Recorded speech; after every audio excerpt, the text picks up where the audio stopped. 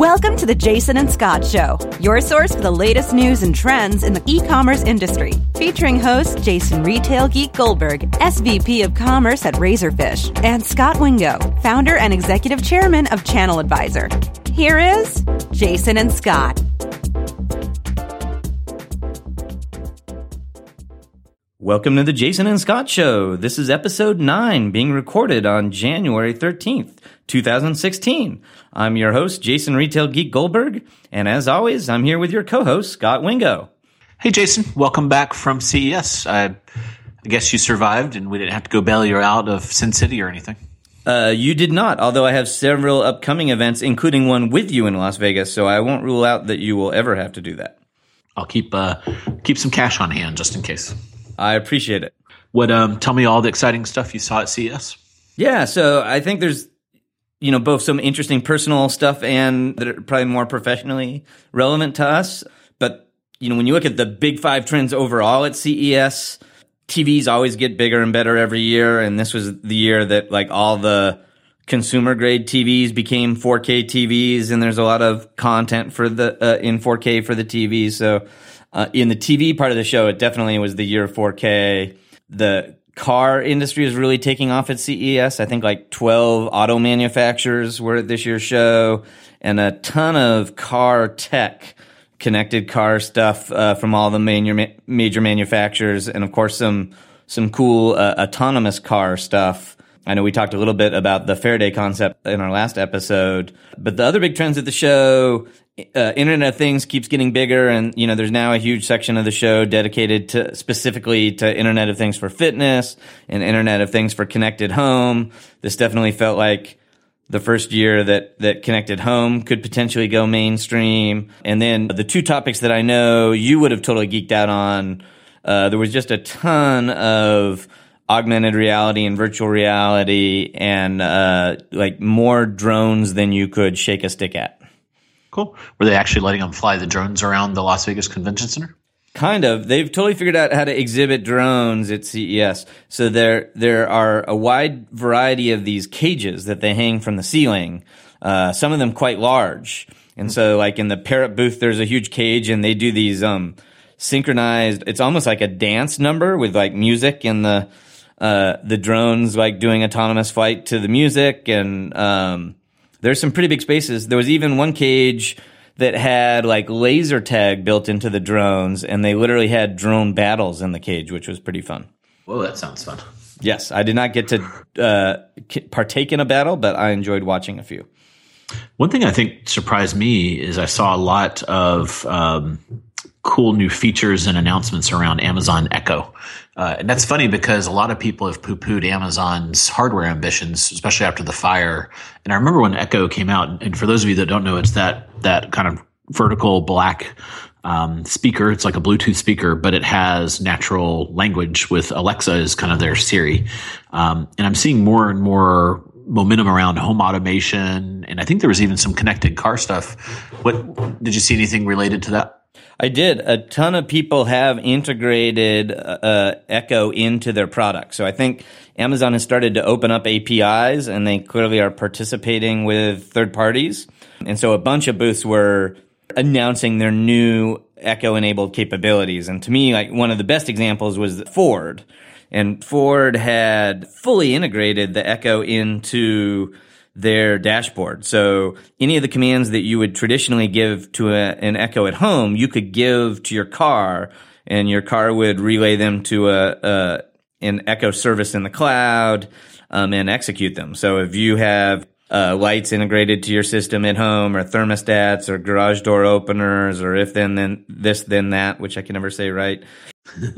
Any of those things that you have integrated to your Echo at home, you could now launch from your car, and vice versa. They had added a bunch of car verbs to Echo. So you could now give Echo from your home commands like, how much gas do I have? Where's the car parked? Start the car to preheat it, all of those kinds of things. And it was pretty elegant and smooth. By accident, it enables some interesting things like when you're driving, you can be adding things to your Amazon wish list. You can do some interesting searches about, products and stores and things like that. So it it both seem pretty powerful. Echo is also pretty good at media.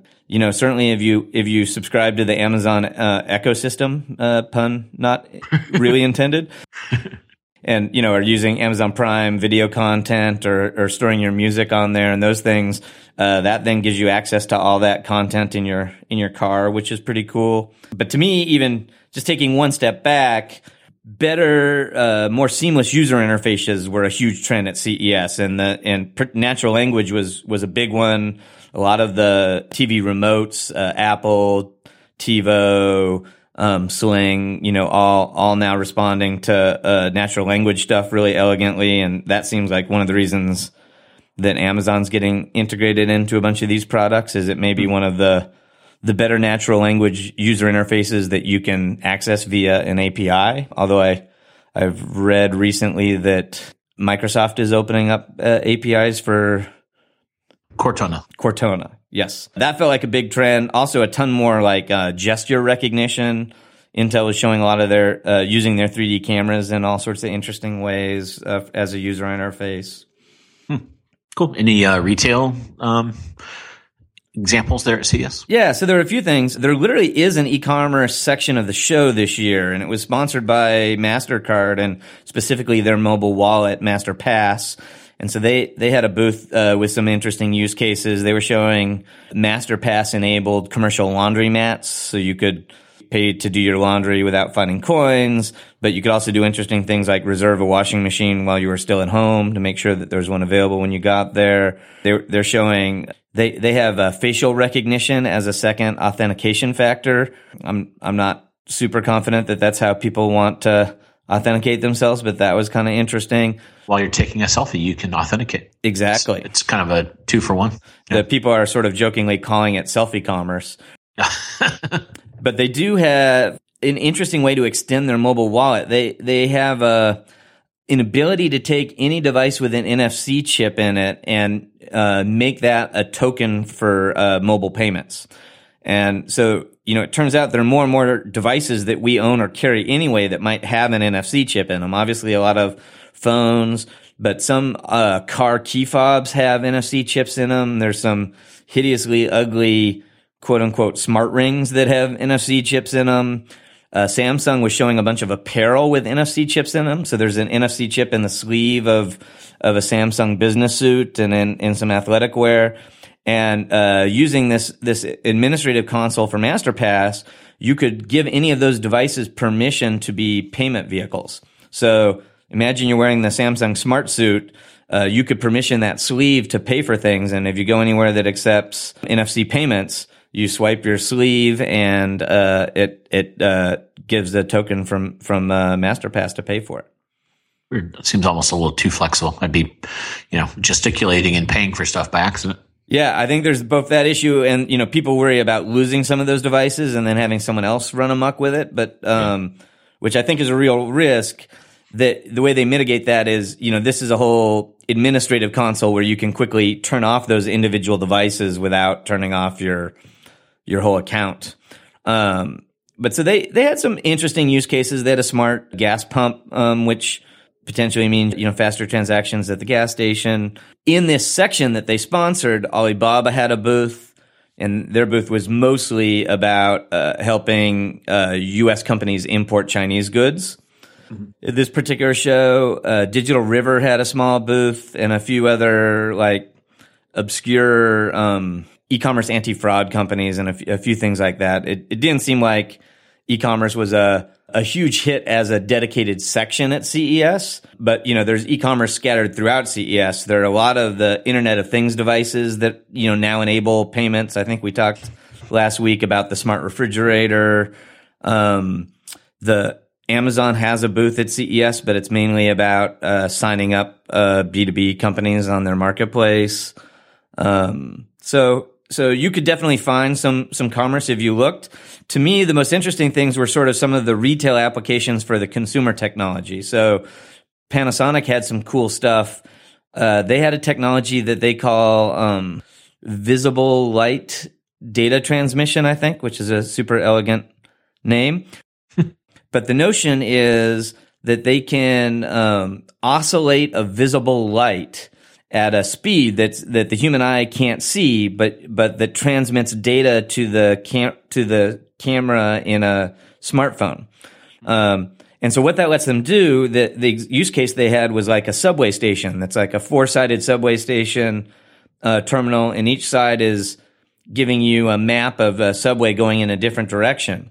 And you pop open the subway app and just aim the camera at the backlit sign, and the sign sends a URL to your phone that pops up the schedule for that particular subway. And so if you point the camera at any of the signs and you get that sign's data. And frankly, it was a way faster, way easier version of what we might have done last year with like a QR code.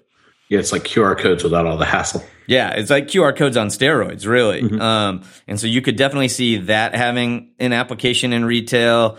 They had some interesting surface mapping technology for projectors. So a few retailers are already experimenting with this, but you can kind of wrap a 3-dimensional wall with video using some of these projectors and do some interesting things. And then you combine that with gesture recognition. And so you could, for example, turn a wall of athletic shoes into a digital display that had, product information projected next to the shoes. And you could know when someone picked up the shoe and change the content and do stuff like that. Cool. Yeah, so some cool underlying technologies. We'll see if retailers really adopt them. If that's the case, what we'll probably see is them again next week at NRF. Yeah. Did you see, speaking about drones, it was interesting because Google did a little bit of drone trash talk. They were kind of out, in an ungoogly kind of way, talking about how far their drone program has gone, and they're projecting package delivery within a couple of years in the United States. They said, and looks like it's kind of them and Amazon pushing the FAA. And then I also saw that they are doubling down. They've always had Google Cardboard, which is their AR VR effort, and they have the camera thing as well. But now they've announced they're actually going to have a whole division within Alphabet focused a lot more seriously on virtual reality. So I thought those were two interesting kind of CES-ish, but I guess they were separate from CES, but interesting to see Google getting a little more serious about both of those technologies as well. Yeah, absolutely. And if nothing else, like they certainly validate both of those product categories when you see them making much more significant investments in resources and people in those two techs. To your point, it was interesting. They had a lot of meeting space at CES, and I'm sure they were talking with folks privately, but they didn't have a actual booth and didn't. They actually waited till after CES to make some of those announcements. Did you see the? Otherwise, this week there was the whole bit of a controversy around L2. Did you see that? I did. I followed that. They had an event. They were live tweeting the event, and the hashtag for the event was called Rest in Peace Pure Play. I think the premise, and this is not a new position for L2 to take, I think they've been there for a while, is that pure play is not a sustainable model, and that pure play e-commerce sites are not going to be successful, and that most of the ones that we like to name are all moving to become omni-channel retailers, and they use, of course, Warby Parker and Bonobos as big examples of companies that started out pure play and have shifted to omni-channel. And their feeling is that shipping costs are just too high for pure play to be profitable, and that all these companies are going to need stores as points of distribution in order to make the math work. Do you agree with that? I don't. I don't think pure play is an easy path to success. I mean, I think all forms of retail are hard, frankly.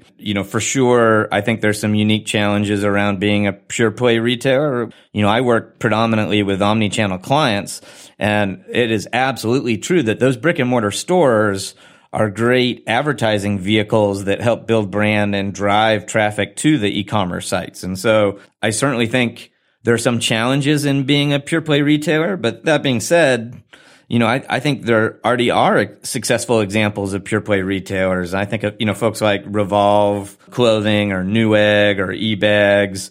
And, certainly as soon as you leave the US and you look at like Alibaba or JD and some of those, I think it's hard to say that there are going to be no successful pure play retailers. Yeah, I agree. The one thing we had talked about a little bit, because I guess was it last episode or maybe the one before, there's some rumors out about flash sales, and since then those have been confirmed. So first, I guess it is now confirmed that Gilt has been sold. What do you think about that?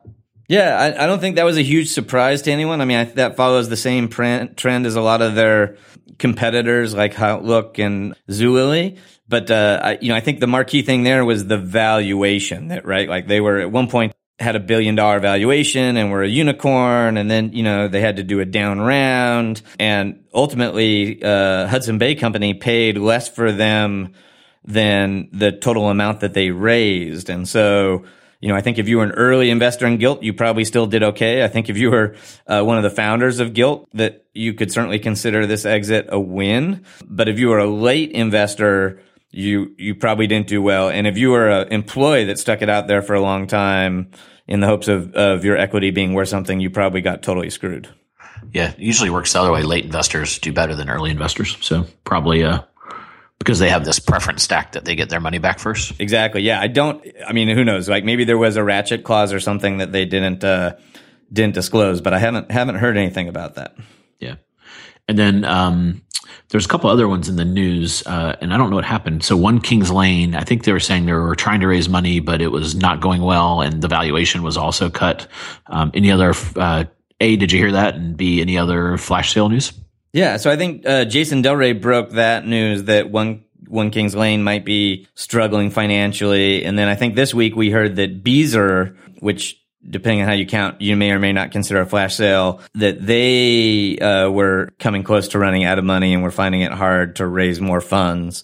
And for folks that might not be familiar with Beezer, Beezer is one of the founders of Fab.com. And so, Fab was maybe the original and best example of a fast-running pure play that, arguably had $1 billion valuation at one point. And I think they got liquidated a couple times, but if you roll them all up, like the core company probably ultimately sold for less than $10 million. Yeah. Yeah, it was kind of a bad outcome. Exactly. It's particularly bad for me because the founder shares my same name, so I take a lot of the blame for that crash. Do you actually have people reach out to you, or all the time? People confuse this all the time. When the site was going well, it was funny because they had a lot of off-color product descriptions on the site. And so I used to get emails from angry mothers that didn't like some of the salty language on the site. And now, I get blamed for being a washed up e-commerce executive that crashed and burned a company and now has to make my living as a consultant, which is, of course, half true. Yeah. You won't say which half. Exactly. Cool. So these flash sales kind of hitting the skids, does this kind of support the L2 theme? It does. Scott Galloway, the founder of L2, I think he's talked about this for a while, and I think he got it right. When these flash sales started, there was a real opportunity and need in the market for them, that there was a glut of product. We were entering a recession. The luxury companies in particular had a bunch of distressed inventory and no way to clean it. And the flash sales, really had an opportunity to get some good, appealing inventory and do some interesting things with it. But that wasn't a sustainable model. It wasn't good in the long run for the luxury guys to be liquidating their product at lower prices in their home market.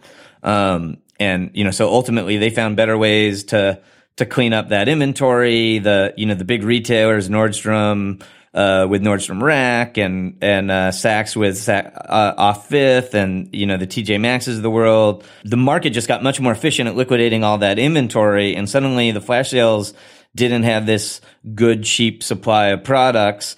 And, as their inventory got less appealing, it became really hard for them to be sticky. And, ultimately they just weren't earning any repeat customers. And e-commerce is very expensive when you only sell one thing to a customer. Yeah. Cool. Well, it wouldn't be a show without me sharing some Amazon news. So this week was pretty interesting. On Monday, it came out that Amazon was buying a French delivery company, and this is a courier, kind of like a FedEx, UPS, but much smaller, obviously, but in France. So that's pretty interesting. So they're, one of my 2016 predictions was that they will get a lot more serious about this, and this was an interesting first pass. They also announced a partnership with the University of Pennsylvania, or UPenn, where they're going to be running an Amazon pickup and drop-off center within the university mail room. I thought that was pretty interesting. And in that press release, what came out was they said around half of the packages delivered to that whole facility that all the students go to were Amazon boxes. So pretty amazing kind of stat there. And what I think was kind of lost in some of the press was, yes, this is going to be a convenience for the students to be able to kind of pick up their packages, but also drop off returns. But now you have an aggregation point there, and another aggregation point on the other side is the fulfillment centers. So instead of many UPS trucks bringing the packages and then UPenn delivering them, now I think it'll be that much easier for Amazon to substitute in an Amazon truck. So you're starting to see these little collection points, density points, where Amazon can go in there, take that over, and take over that part of the delivery tree. So I think those were two interesting kind of movements from Amazon down this logistics path. What'd you think about those? And did you see any other interesting Amazon news this week? Yeah. So, I mean, the college thing makes total sense. It's almost like they just added a will call window to a sortation center, and they essentially, to your point, have everything they need. And, as they start peeling off business from UPS and taking it direct, those are going to be like, easy points to make profitable. It's funny because I think Sucharita Mulpuro had pointed out to me earlier that there were a bunch of college campuses that are complaining that their shipping and receiving facilities are now broken in the e-commerce era, that they can't keep up with the package volume. So Amazon has this great business interest in moving into those campuses, but it sounds like a lot of campuses are going to need Amazon or some other solution because their legacy facilities just weren't designed to receive They just literally don't have physical space for all the packages that students are getting. Yeah, the loser on this is I don't know who runs the bookstore there, but that was probably a depressing announcement for them. Yeah, and especially I think I also read in that same announcement that there's going to be some pretty fast delivery, right? Like that there's same delivery on orders before noon and next day delivery on orders up to 10 p.m. And so, I mean, there's even immediate gratification on a lot of that. Yeah, it's almost kind of like some kind of a hybrid Amazon Prime Now for students kind of a thing. Exactly. So I've been a longtime student of Amazon's naming convention, and I believe that's going to be Amazon College Prime Now. Okay. I doubt it. Oh, the other Amazon news I noticed this week is I came across, I think it might have been out for a little while, but I just came across an Ohio State study on the impact of sales tax on Amazon. And I found it a little interesting because I remember when Amazon first started collecting tax, there were a bunch of early studies that indicated that it really wasn't having a derogatory impact on their sales or their business. And to be honest, I just filed that fact away and had sort of assumed that Amazon was starting to collect tax in all these states where it now had Nexus as it opened fulfillment centers, and that they weren't having any impact from collecting that sales tax. But this Ohio State study seems to say that they absolutely are being impacted by collecting sales tax. And so I'll put the link to the study in the show notes. But the key findings in the study are that in states where Amazon started collecting tax, they're selling 8.3% less merchandise, which is pretty close to the average state tax rate. So, that tells you that consumers are spending about the same amount with or without tax, and that, Amazon's just getting less of that revenue when they have to charge tax. That the study also showed that on big ticket items over $250, the spending got hurt even more, which kind of makes sense. When you start, spending hundreds of dollars, the tax starts feeling more meaningful. And so they found that Amazon was selling 11.4% less of items that are over $250. But the most interesting thing to me was trying to figure out what the impact of Amazon collecting tax has on other e-commerce sites and on brick and mortar retailers. Because, when all of these e-commerce tax issues were being kind of debated in public, it was always that was the unfair advantage that Amazon had and that brick and mortar retailers were getting screwed. And what the Ohio State study saw is that when Amazon started collecting tax, it was beneficial to other e-commerce sites in that state in that same category. So they looked specifically at consumer electronics, and they saw Newegg sales go up by 11.3% when Amazon started collecting tax.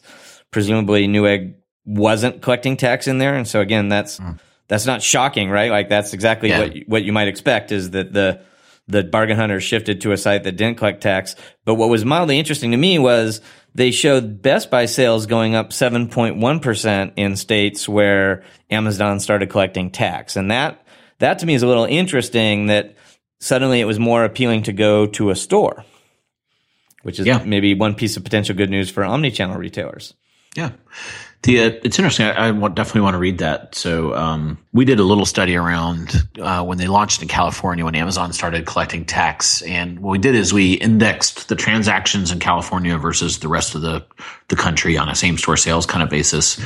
And what we saw in our data was a run up, Amazon overperformed running up to the tax event. And then it underperformed, but it only lasted, if I recall, about 30 days. And then they kind of went back to the norm.